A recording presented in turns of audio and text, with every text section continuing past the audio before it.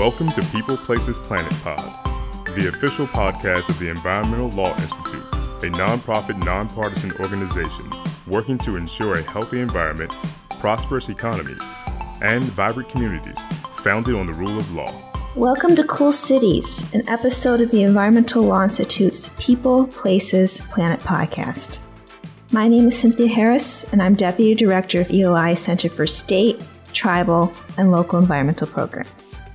We're recording this episode on a chilly November day, but I still remember this past July when it hit about 100 degrees Fahrenheit here in DC. It was hot.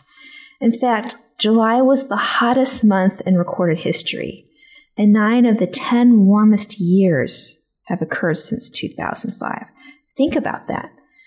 Heat waves are growing longer, hotter, and more frequent due to climate change. And cities are particularly impacted because climate change exacerbates something called the urban heat island effect. That means local governments are on the hook for preparing for the serious public health impacts. But what are some of the tools that are available to them? It's a public health crisis. Even now, extreme heat kills more people than any other natural disaster. Today, we're joined by 3 experts to weigh in on one possible solution: air conditioning, or AC. Some cities with historically high temperatures, think Phoenix, Dallas, already require landlords provide tenants with AC units. But what if the rest of the U.S. followed suit? Are AC ordinances actually effective in addressing extreme heat? And what are the obstacles and consequences of implementing them? Let's introduce today's 3 guests, each with expertise in different aspects of this issue: the science, the law, and the politics. And may I say, this is a very cool panel. Rachel Licker is a senior climate scientist at the Union of Concerned Scientists. She's also an author of a recent report titled Killer Heat in the United States: Climate Choices and the Future of Dangerously Hot Days. It's a great read. I recommend you check it out. Michael Gerard is a professor at Columbia Law School and faculty director of the Sabin Center for Climate Change Law. It's fair to say he's a big celebrity in the climate change world. Michael recently authored Heat Waves: Legal Adaptation to the Most Lethal Climate Disaster So Far. Finally, we're privileged to be joined by Councilmember Tom Hucker from Montgomery County, Maryland, not far from where we're sitting in D.C. right now. Councilmember Hucker is sponsoring Bill 2419, which would require landlords in the county to provide and maintain air conditioning in rental units. Thank you all so much for being here. Thank you for having us. Thank you. First off, let's set the stage and address the science and trends behind extreme heat in urban areas. Rachel, could you share some of the major findings from Killer Heat? The forecasts are really quite alarming for urban dwellers, I understand. Yes, so our results show that failing to reduce heat trapping emissions would lead to a staggering expansion of dangerous heat across the United States. And this is in contrast with if we took aggressive action to reduce emissions that would limit global warming to the classic 2 degrees Celsius target of the Paris Climate Agreement, or 3.6 degrees Fahrenheit, which could contain that expansion and spare millions of people in the United States from the threat of relentless summer heat. So some of the main things that we found in our report was that, for example, with no action to reduce global warming gases, by mid-century, the number of days with a heat index above 105 degrees Fahrenheit would quadruple around the country. And that would cause more than 150 of our larger cities to experience an average of 30 or more days per year with a heat index above 105 degrees Fahrenheit. So really, again, a staggering expansion and very large increases of prolonged exposure to extreme heat in places that, as you said, are already vulnerable. And I saw online, using your very nifty online gadget, that here in DC we can expect about 48 days over 100 degrees by the end of the century. Is that right? That's right. And again, in a pathway in which we did not take action on climate change. One thing that's important to note is in our study, we didn't consider any further urbanization or further expansion of the urban heat island effect. So in places like Washington, D.C. and cities across the country, it's possible that some of our results are even potentially conservative. So some of the numbers could actually be worse because of further urbanization in the future.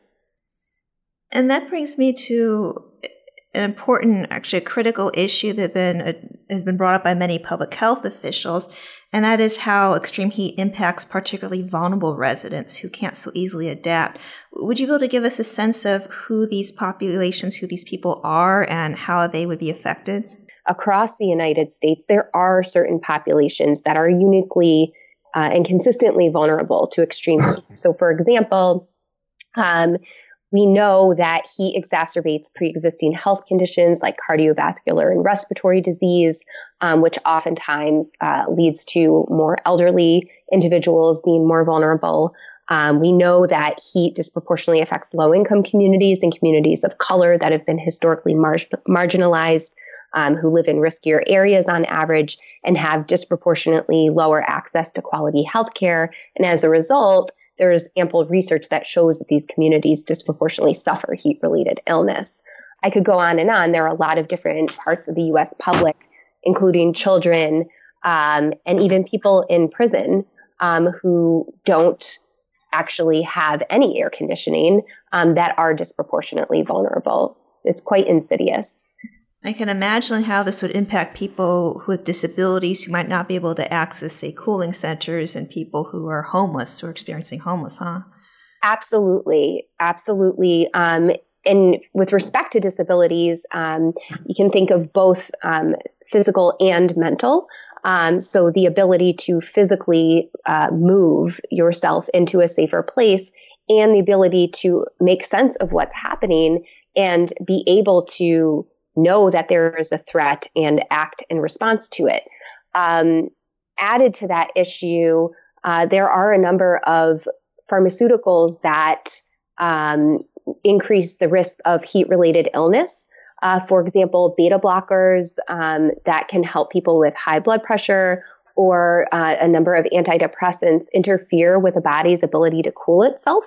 And so people who may have, issues that are taking those medicines are also at disproportionate risk. This is very helpful. And I'll mention a little aside that you're absolutely right about those medications. I have family members who didn't realize that when they decided to take hot yoga, which was not a very smart idea. So yeah. We live and learn, but that's a very important point. And we'll turn to Michael now. Cities like Phoenix and Los Angeles are rolling out initiatives like cool roofs, cool pavement, enhancing the urban tree canopy. But one potential tool less discussed is air conditioning. So far, just a handful of cities have passed laws requiring landlords to provide AC, or more precisely, to ensure temperatures don't exceed a certain maximum temperature, usually around 78 or 80 degrees. Michael, you've conducted extensive research on how cities adapt to extreme heat, including these ordinances. What's been your experience? So, as you say, there are very few cities that have adopted these air conditioning ordinances. The principal concern about them is the effect on the cost of housing and who's going to pay for it. Obviously, the landlords want to pass the costs along to the tenants, and especially if it is low-income housing, that poses real burdens. And so I think more widespread adoption of this will depend in part on on having governmental subsidies for some of these expenses. As you say, there are a number of cities that have adopted ordinances aimed at the urban heat island effect. Several are requiring that new buildings have either green roofs or white roofs or solar PV on the roofs. There's also a lot more attention to urban trees, to street planting, or putting plants at a higher elevation, and all of that can make a real difference in terms of the temperature that people experience. And you forecast some of my questions about other types of laws. Which ones do you see as being most successful so far? Well, I wouldn't say that any of them have been extraordinarily successful on a widespread basis. I think that in those few places that have air conditioning ordinances, they seem to work in those very limited locations. But the growth of expansion of street trees in New York City, Mayor Bloomberg set up a 1 million tree objective that was met and exceeded early. And so Mayor de Blasio is now doing more of that. So I think that is all going in the right direction, as are the efforts in some cities, including in New York, to require special kind of roof treatments. Councilmember Hucker, what are you seeing in Montgomery County in terms of how your constituents are being affected by extreme heat? Well, I don't think it's dissimilar to other cities and other areas of the country, but like a lot of areas that have both a dense population in an urban area and aging buildings, the combination of those two factors can be very uncomfortable, can be even deadly at times. Urban areas that are all heavily paved and in some cases darker colors if they're full of asphalt, or black roofs of commercial or multifamily properties can act as heat islands where you don't have enough parks and other green spaces to break it up. And we have a lot of multifamily buildings that were built in the 50s and 60s and 70s that either don't have air conditioning, or what's more common is they don't have effective air conditioning. So we have an awful lot of tenants that are facing very high heat whenever our heat climbs into the 90s, which is quite common in the DC area. And what was the main driver behind the bill? You mentioned the impact on what you're seeing with your constituents, but could you walk us through a bit of the history and where the bill is now? I've been involved in tenant issues for a long time, going back to when I was a community organizer in this area. And on the previous council before this past year, the current county executive served on the council, and he and I worked together on a bill he sponsored to improve conditions for tenants. And that bill languished for a long time until there was a fatal fire and explosion in my district. And that created enough impetus for the council to pass this sweeping reform that improved the lives of all the tenants in Montgomery County by setting up an inspection system to force our housing department to inspect all the rental units in the county and to categorize the buildings in the county as either compliant, at risk, or problem properties, and then an inspection regime that mandated annual inspections of problem properties, biannual inspections of at-risk ones, and more forgiving inspection schedule for the better maintained ones. So in the effort to, once that bill passed, there has been a surge in inspections of our problem properties, many of which are in my district. I represent about a fifth of Montgomery County, but have about 200,000 immediate constituents. Many of them are in these old housing buildings. And many of them were facing vermin and mold and other things, but many of them also complain about failing air conditioning. And that's been going on for years. But once we had passed the sweeping bill, we realized that air conditioning isn't required in our housing code. Other things like vermin and mold, are named in there as problems, but we do require heat, but we don't require air conditioning. And I think that's sort of an anachronism of a bygone time when, many fewer people would die of cold, but not of heat. So that's sort of the impetus of the bill to do a standalone bill to require air conditioning. And currently it's working its way through the committee process as of the time of this recording. What are the next steps? The committee will have its third work session on the bill, and I expect it to pass out at that time, and then it'll go to the full council probably 2 weeks later, and I expect it to pass the full council probably in the posture that comes out of the committee. Wonderful. Thank you so much. Let's talk about some of the obstacles these types of ordinances face in implementation and some potential solutions. First, let's address the elephant in the room. AC requires energy. We have a Department of Energy report from 2015 showing that heating, ventilation, and air conditioning accounts for about 35% of total building energy consumption. And the council member mentioned some of these older buildings, which are probably not quite as energy efficient as newer construction right now. If your power isn't generated by renewables, cranking up the AC can actually increase greenhouse gases, contributing to the climate change impacts you were talking about earlier. Rachel, could you explain a bit about how this cycle works? During extreme heat events, as a result of increased energy demand to power air conditioning units, the dirtiest power plants, known as peaker plants, are typically brought online. And there's new research from the University of Wisconsin that forecasts that in a warming world, as a result of increases in air conditioning use, fine particulate matter and ground level ozone air pollution will increase, which the study forecast would cause an additional 1,000 deaths in the eastern United States by mid-century.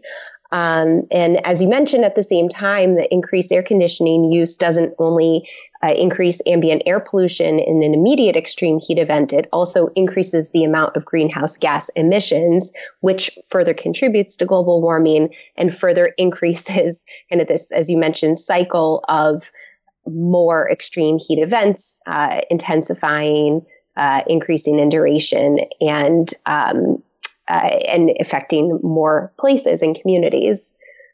I should also say that we could break this cycle and have a win-win-win for climate change, air pollution, and human health if we did invest in clean energy in different communities. So we're not bringing these kinds of peaker plants online, but instead in the midst of an extreme heat event, we could be relying on more clean, renewable energy resources. And if I could add, in addition, we could have more energy efficient air conditioners. The federal government has the authority to set energy efficiency standards for appliances, including air conditioners. There are some standards in the U.S., but they are weaker than those in some other countries. And so the average air conditioner that's sold in the U.S. is less efficient than the average air conditioner sold in Europe, Japan, and South Korea and China. So this is another opportunity to reduce the adverse environmental impact from the generation of the electricity to provide air conditioning. That's a great point. And, that also brings up, something that the Union of Concerned Scientists has been advocating this year for in different congressional offices. And that's tax incentives for these kinds of more energy efficient appliances, which have been rolled back. I can even speak personally. My sister let me know this summer she was interested in buying an energy efficient air conditioning unit in upstate New York. And she found out that the tax incentives no longer existed and she didn't have the means to buy a more expensive air conditioning unit that was more energy efficient. And so you see these kinds of middle class and lower income families that would be faced with a burden. And so those kinds of tax incentives would be really important to drive innovation and drive energy efficiency standards higher. And an additional pollution impact of air conditioning is the leakage of HFCs, hydrofluorocarbons, which are powerful greenhouse gases. And so the EPA had attempted to impose some new regulations on that. That was blocked by the D.C. Circuit in 2017 in a decision written by then Judge Brett Kavanaugh. But that's another area. That's an area where Congress can act, and this is also an area where we don't have federal preemption. So states do have the authority to impose their own standards on HFCs. California has begun to do that, but that ought to become more widespread. And one of the important sources of HFCs is air conditioners. They're all excellent points. And when it comes to air conditioning or the efficiency of air conditioners, we talked a bit about what the federal government can do. I think we talked a little bit about what the state government can do. Are there any actions that local governments can take to help with that, since we do have the council member here? Well, of course, ordinances of the sort that the councilman is advancing are one very important way to do that. If you want me to jump in, I've had, we actually had, some conservative, I wouldn't even call them opponents of the bill because they're not really engaged, but, callers or people tweet in, well, isn't this hypocritical? If you say you care about climate change, why are you putting this bill in? All of us care about climate change. We're not going to solve it by, denying safe housing to poor people and immigrants, obviously. So you're exactly right. There's a lot to be gained by getting old air conditioners and their CFCs out of service and replaced by newer, much more efficient and more climate-friendly ones. We also are trying to make more tax credits and other incentives available for building owners to retrofit their buildings. And, this bill isn't happening in a vacuum. I'm actually trying to roll out a whole local version of the Green New Deal, essentially, to both deal with climate and create jobs. And a big part of that is addressing carbon from our buildings, which is over a third of our carbon, through benchmarking and then deep energy retrofits of a lot of these older buildings. And some of it is adaptation measures like the air conditioning bill to keep our families safe while we're doing everything we can to mitigate the impacts of climate change. Another kind of action that could be taken at the state or city level concerns modifications to landlord-tenant law. Every state has either by common law or statute the warranty of habitability for tenants. And traditionally, that is only applied to supplying heat and water and some other things, but that could be expanded to apply to cooling in particular situations. So even if you don't explicitly require air conditioning, you can say that it's a violation of the landlord's obligations if they don't provide some form of cooling. And as Rachel said, with all of these tools available on the local, state, and federal level, we could hopefully end up with a win-win-win situation for tenants and for the wider environment. But if you build it, will they come? It costs money to run the AC.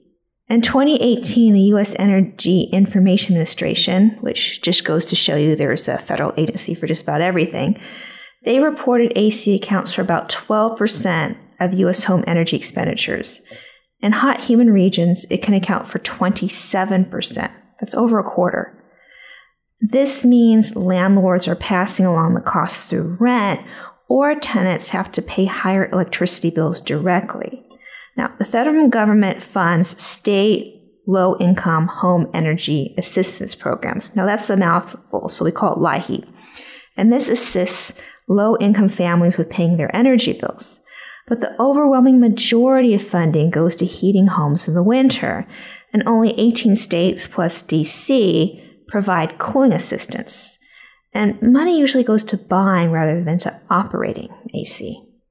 Michael, you've addressed these programs, and Killer Heat notes that 1 in 3 U.S. households already struggle to afford the cost of energy. Michael, can you talk about how these programs work and what the gaps are when it comes to cooling? Yes, well, many states, as you say, have these low-income energy assistance programs that typically apply to heat, and they do apply to the oil or gas or electric bills that people have to pay for their heat. But a few of the states apply these programs to cooling, and those that do, it's mostly to buy the air conditioner rather than run them. The cost of running an air conditioner can be very high, and there are quite a few low-income families that own an air conditioner, but they can't afford to run it. These programs should be modified, in my view, to provide for funding both to buy air conditioners and to run them, in view of what Rachel has said about the tremendous health threats caused by extreme heat. I think this is an area where we need to go. Are there any potential solutions? Well, the potential solutions are in the hands of the states on how they want to spend the money. Fair enough. And Councilmember Hucker, what are some strategies you and Montgomery County are looking at to help make AC more affordable for tenants? Incentivizing, landlords to replace these old, inefficient ones with more efficient ones. We found, there's very few buildings that I think have no air conditioning, but a lot that have very old, ineffective ones. And I think with the requirement, that's going to incentivize landlords to make the investment in newer, more efficient ones. Maryland, as a state, has while it has a LIHEAP program, it pays not for the particular appliance, but it pays low-income customers electric or gas bills. And so for qualifying customers, they can get a check sent directly to the utility to cover arrearages. So that's one of the buffers that we have, at least in Maryland. And as of the time of this recording, the Planning, Housing, and Economic Development Committee was considering an opt-out provision for tenants. Is that right? On to my bill? Yes. Oh, an opt-out of. Oh, if a tenant wants to keep their own costs low, they could opt out. Yeah, I think we might. We're going to discuss it again in committee. I'm a little concerned about sort of a blanket provision. While able-bodied tenants, might see the advantages in just opting out, I'm a little worried about the opportunities it might give landlords to take advantage of some tenants that we have a very large immigrant community. We have a lot that are not proficient in written English. I think it would be easy in the rush to sign all the complicated documents and very long leases that we present people with to sign away your rights in a way that you might later regret. So I think I would prefer to see language that says something about the control of the tenant to the ability of the tenant to control his or her temperature in the unit. Many that have individual thermostats or window units will have that ability, and if they control it themselves, then it would take I'm fine taking the liability away from the landlord if the tenant is voluntarily raising their own heat. That's a very interesting point, since from what I read, the recent possibilities of an opt-out, the safeguards would mostly be written into the lease. So you bring up a very interesting point about people who are not as familiar with the language, not as proficient in language, or might just rush through a very long lease agreement. So that's an interesting point there.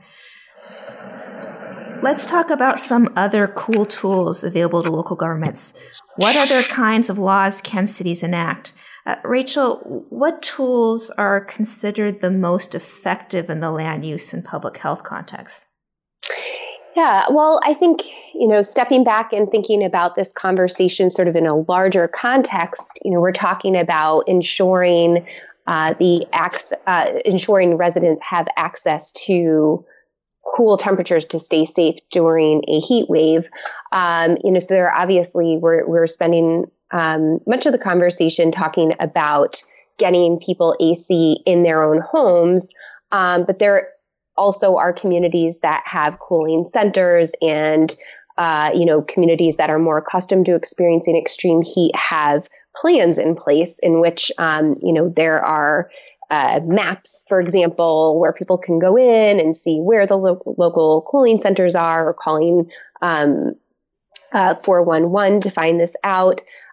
So really ensuring that those kinds of measures are in place around the country, in places that aren't necessarily seeing themselves sort of as a community that needs that kind of infrastructure.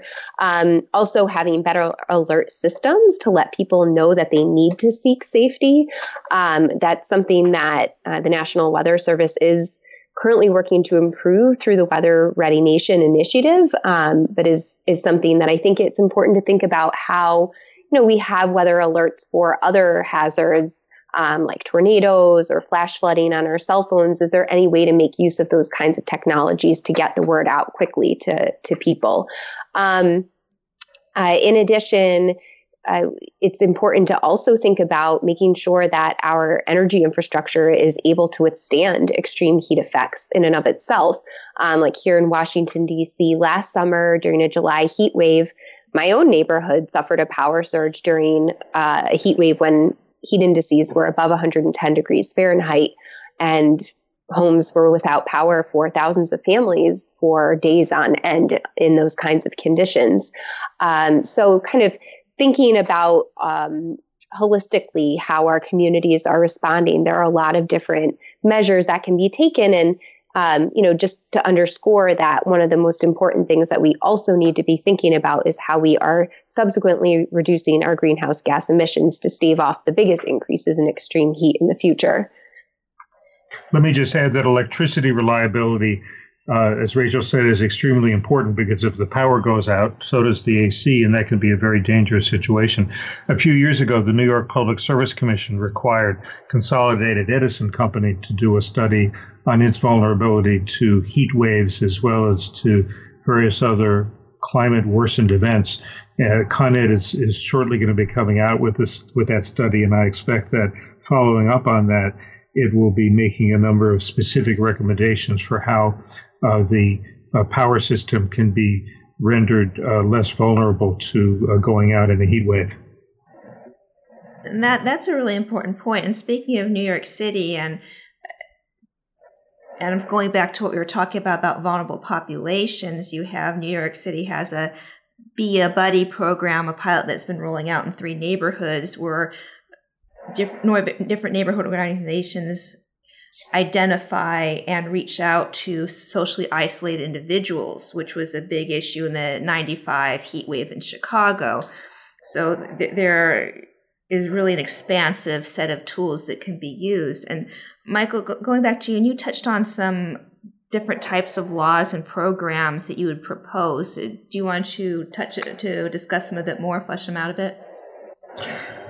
One kind of law that some cities have adopted, but I think should be adopted on a much broader basis, would be on roofs, that roofs of new buildings should be either painted white, or they should have green roofs, or they should have solar PV. That's for new buildings. For existing buildings, there ought to be, in my view, at least incentives to retrofit buildings that are physically suitable for it, that have the right kinds of angles and so forth, to install these kinds of additions. A white roof not only reduces the heat in the neighborhood, but it also significantly reduces the cooling demand within the building and allows for less energy consumption for air conditioning. Some cities are also becoming much more aggressive about requiring street trees and other kind of planting. A number of studies have shown that one little recognized environmental justice issue is it tends to be a lot hotter in poor communities than in affluent communities because there's a higher ratio of pavement to greenery. And so one way to address that is governmental programs that plant a lot of trees and bushes and that kind of thing. And that's fascinating. And I believe from your article, you mentioned it could be up to 45 degrees cooler in the shade. Is that right? Yeah, it makes all the difference in the world. And New York City has been very vigorous with that, and a number of other cities are beginning to move in that direction. Yeah, you can think about, back in the day when people didn't have air conditioning units, you look at the design of cities and, my dad grew up in the Bronx and, he always talked about how when there were heat waves, you go to the park across the street that had benches under trees and sit out there. And, so just really thinking about the kinds of tools that we readily have at hand that are kind of low hanging fruits to get people into more comfortable environments quickly. And council member, is Montgomery looking into any of these types of ideas we've been discussing? Yeah, we have just in the last few years. Last year, I passed a bit. We've had a commercial PACE program, commercial property assessed clean energy program, for a while. It did not apply to new construction, and so just last year, I passed a bill to expand it to new construction as well. But we've expanded it to allow developers to access financing for energy efficiency and renewable energy upgrades for things like green roofs. And, there's a big gap between the ones who want to take advantage of it and the ones who don't. Even before that was done, we have one manufacturing company, even in a dense urban area like Silver Spring that I represent, named United Therapeutics. They make life-saving drugs, but they, because of their social commitments, they built their new building this year, 120,000 square foot building, entirely net zero, right in Silver Spring. And so it has over 3,000 solar panels producing over 1 megawatt, enough to offset all the manufacturing that's going on inside there. And they have 52 geothermal wells drilled through the building as well, plus increased insulation and triple paned windows and electrochromic tinting glass, a lot of technologies that other buildings could be adopting right now. That's fascinating. And we'll be moving to the conclusion, but one thing that I think we touched on just a bit briefly earlier was technology. I understand Phoenix has shade corridors, in fact, apps that will direct people to walk where it's shady. Have any of you three seen anything cutting edge like this that seems to have promise? Well, the opposite of cutting edge is that it said that Napoleon had trees planted along many of the long roads along which his soldiers would need to march in order to keep them cool. That's pretty nifty. And I think in your article you mentioned the value of passive cooling requirements. So learning from historic examples too as well.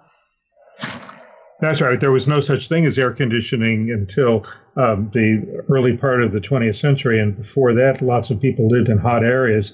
And it was customary to design homes so that you'd have much better ventilation, you'd have better shading, you'd have other ways of coping with the heat. There's no reason that that can't be restored. And we see a few examples of these passive homes and zero electricity homes that rely on these advanced, or not advanced, these really ancient ventilation and shading techniques that are really very effective. Finally, if there's just one thing each of you wants our audience to really take away about this issue, what is it? We'll start with Rachel, then Michael, and finally the council member. Rachel? Yeah, thank you. I think the one thing that I would want to leave people with is that there is a lot of power in the choices that we make today. If we choose to aggressively reduce greenhouse gas emissions, we can stave off the biggest increases in extreme heat and, keep conditions such that we actually have room to adapt. We're not creating a future that's so unrecognizable that we wouldn't even have tools in hand to adapt. So I think that power in the choices and some element of hope, I think, is important because, oftentimes in the climate change conversation, I think it can create a lot of despair, but I think empowering people to feel that there's something that we can do and be truthful with that, I think is important. Michael? Despite our best efforts, extreme heat is going to continue to be the most dangerous climate change problem in terms of actually leading to deaths, and that's going to get worse. And so I think that dealing with heat deserves a higher priority in the dialogue about how to cope with the climate change that we know is coming. Council member? You were nice enough to invite me mostly to talk about the air conditioning requirement I have, and we approach that with the frame that in an age of climate change, our requirement to provide safe housing for people goes beyond a requirement to provide heat, that we have to provide people air conditioning as well. We had 20 people in Maryland die this year due to extreme heat, many in their homes. And I think, allowing people access to a cooler living environment, whether it's indoor or outdoor, is going to have to be part of our climate adaptation strategies. While we continue to do everything we can to reduce our carbon pollution, there's a lot of adaptation and resiliency approaches we're going to have to take, including stormwater management and preparing for flooding and other things to keep people safe during extreme weather events while we're doing everything we can to reduce our carbon pollution. Wonderful. Thank you. Keeping cities cool remains a hot topic for policymakers and politicians in a world that's quickly heating up. Thank you, Rachel, Michael, and Councilmember Hucker for being with us here today. Thank you so much for having us. Thank you. We really enjoyed it. Thanks very much.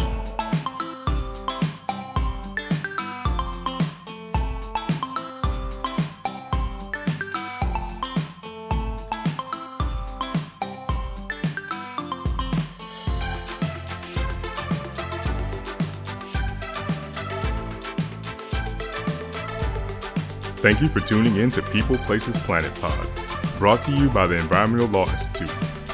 We would like to hear from you, so please send us your questions, comments, and ideas to podcast@eli.org. And if you're interested in learning more about our work, attending one of our events, reading our publications, or becoming a member, please visit our website at www.eli.org.